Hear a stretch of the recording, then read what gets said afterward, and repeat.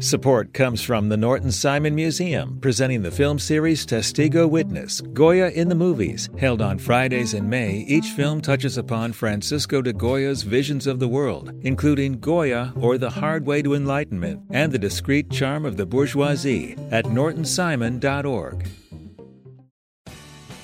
You have the chance to win a Spring Super Sweeps from LAist. Donate $60 for one entry to win a brand new Lexus or $25,000 in cash. Check out all the other prizes too when you donate now at laist.com/sweeps.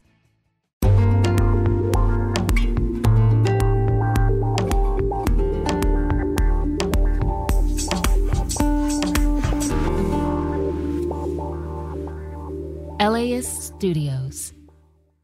It's been pretty cold lately, but spring's gonna be here before you know it.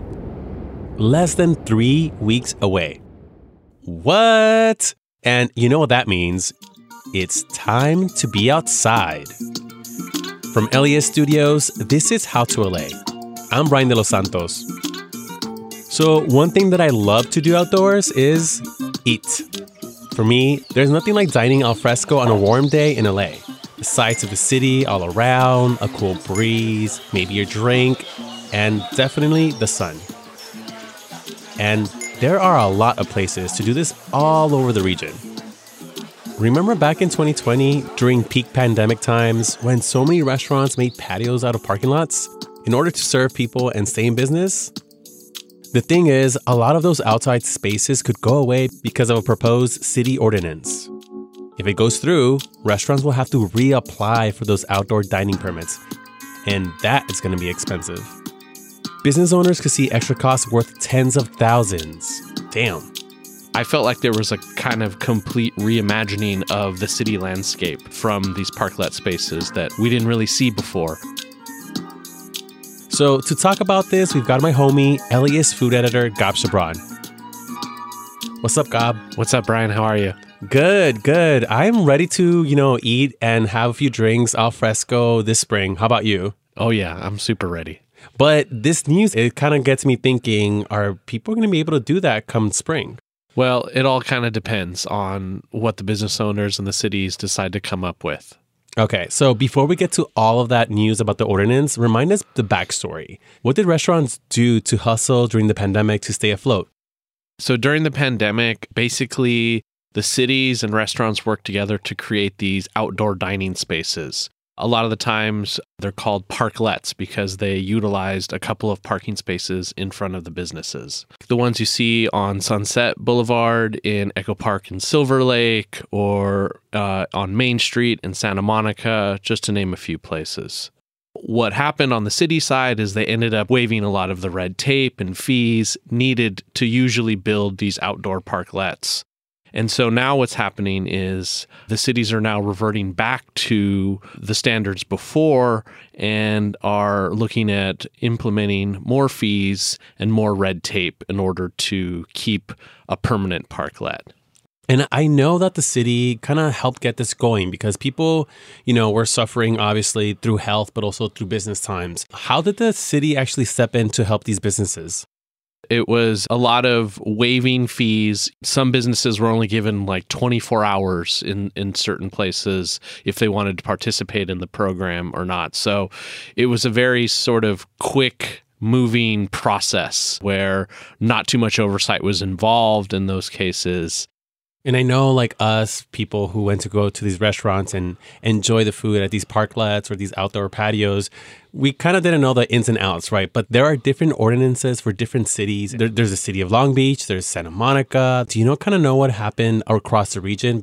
So the ordinance that you were just discussing that Los Angeles is currently reviewing, they held a public hearing a couple weeks ago to get people to really kind of voice what they'd like to see happen to the program in its current state. They haven't made any decisions yet, but what is assumed is that, there's going to be a lot of fees and extra red tape, and it could take up to a year in order for the entire thing to get finalized, to have a permanent parklet space. But it's different. There's the city of LA, but then also smaller cities too, Santa Monica, Long Beach, are also going through similar processes. And they're all different with their own nuances as far as that goes. And you spoke to restaurant owners. What did they tell you of like what they're thinking about and how this impacts them? Girl, it's tough out there right now, is basically what they told me. They have been trying to basically put together these parklets through piecemeal process. What started out as temporary, in some cases, were added on to become permanent, like the restaurant in Santa Monica, Crudo y Nudo. Basically, they kept adding to the existing structure in order to make it permanent. Gusto Bread in my town of Long Beach actually had a temporary parklet, which they had to take down completely, so it went away for a second, and then they built a permanent one. I wonder, like, as we talk about this, I'm just thinking if anyone's done like kind of I don't know how to say it, other than like illegal parklets. Have you heard of any places where like, I'm just going to do this like vigilante style? I think there was probably some of that, but there is a lot of fees involved and everything like that. If you're going the parklet route, you have to rent these spaces. So there was still some oversight in the process because they had to, get equipment like barriers, to make sure that it's traffic safe, and hire engineers to monitor the traffic and all of those things. So that's a big part of it. A lot of folks, and I consider myself part of this too, got really comfortable with these alfresco dining spaces. I want to go back to the fees and what the restaurant owners are facing. What are some of those fees? We said at the top of the show, like it could be tens of thousands. A lot. They're paying rent for the parking spaces because they're renting from the city. They have to be up to code. There's like fire safety involved in all of that too.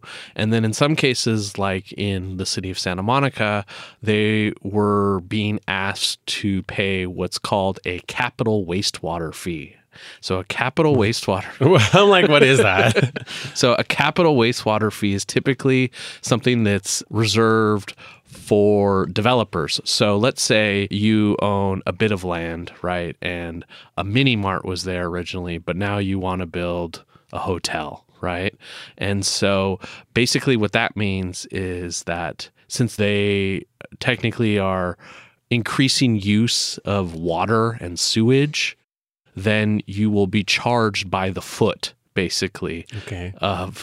This sounds a little confusing, Gab. I'm not going to lie. I agree. And so some of these restaurants are taking issue with the fact that they're having to pay for these fees, essentially. So in the case in Santa Monica, they've been actively butting heads with the Santa Monica City Council and trying to find a way around these fees. The city of Santa Monica is trying to work with them by developing a payment plan, but these are high fees. Aside from the construction itself, I mean, we're looking at somewhere even in like the $60,000, $70,000, And these are businesses that have already struggling, throughout the pandemic. So how about those folks in the city of LA? I believe I read on your story that there is a way to contact. Is it the committee or someone that is like Planning Commission? You can reach out to the Planning Commission and share your thoughts. Each and every city is going through a version of this right now. So if it's happening near you and it's something that you want to stay as part of the landscape, you should let your voice be heard. I think we all became more aware of space, because of social distancing and all of that. And that had an effect not just on ourselves, but also the area around us too.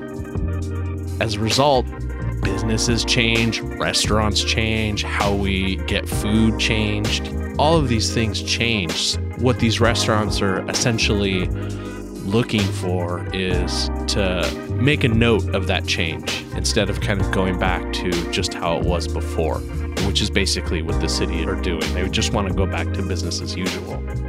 In some cases, you could say there is no going back. This is kind of the brave new world. All right, Gab. Well, thank you so much for joining us today. Of course. Okay, that's it for us today. We'll be back tomorrow to talk about something that's real close to my heart. So make sure to listen then. If you like this pod, please subscribe. And if you love this pod, check out our newsletter and subscribe there as well. Tell your friends to do the same. Check us out on LAist.com/howtolA. It really helps us out. Thanks for hanging out with us, and adios. Support for this podcast is made possible by Gordon and Donna Crawford, who believe that quality journalism makes Los Angeles a better place to live. The LAist Spring Super Sweeps is happening now. You can win amazing prizes while supporting your source for local fact-based journalism. One lucky grand prize winner will get to choose a brand new Lexus or $25,000 in cash. Other prizes include an electric bike from Juice Bikes and $1,000 gas gift cards. Your donation of $60 gets you one entry to win, and the more you give, the more entries you get. Donate now at LAist.com/sweeps.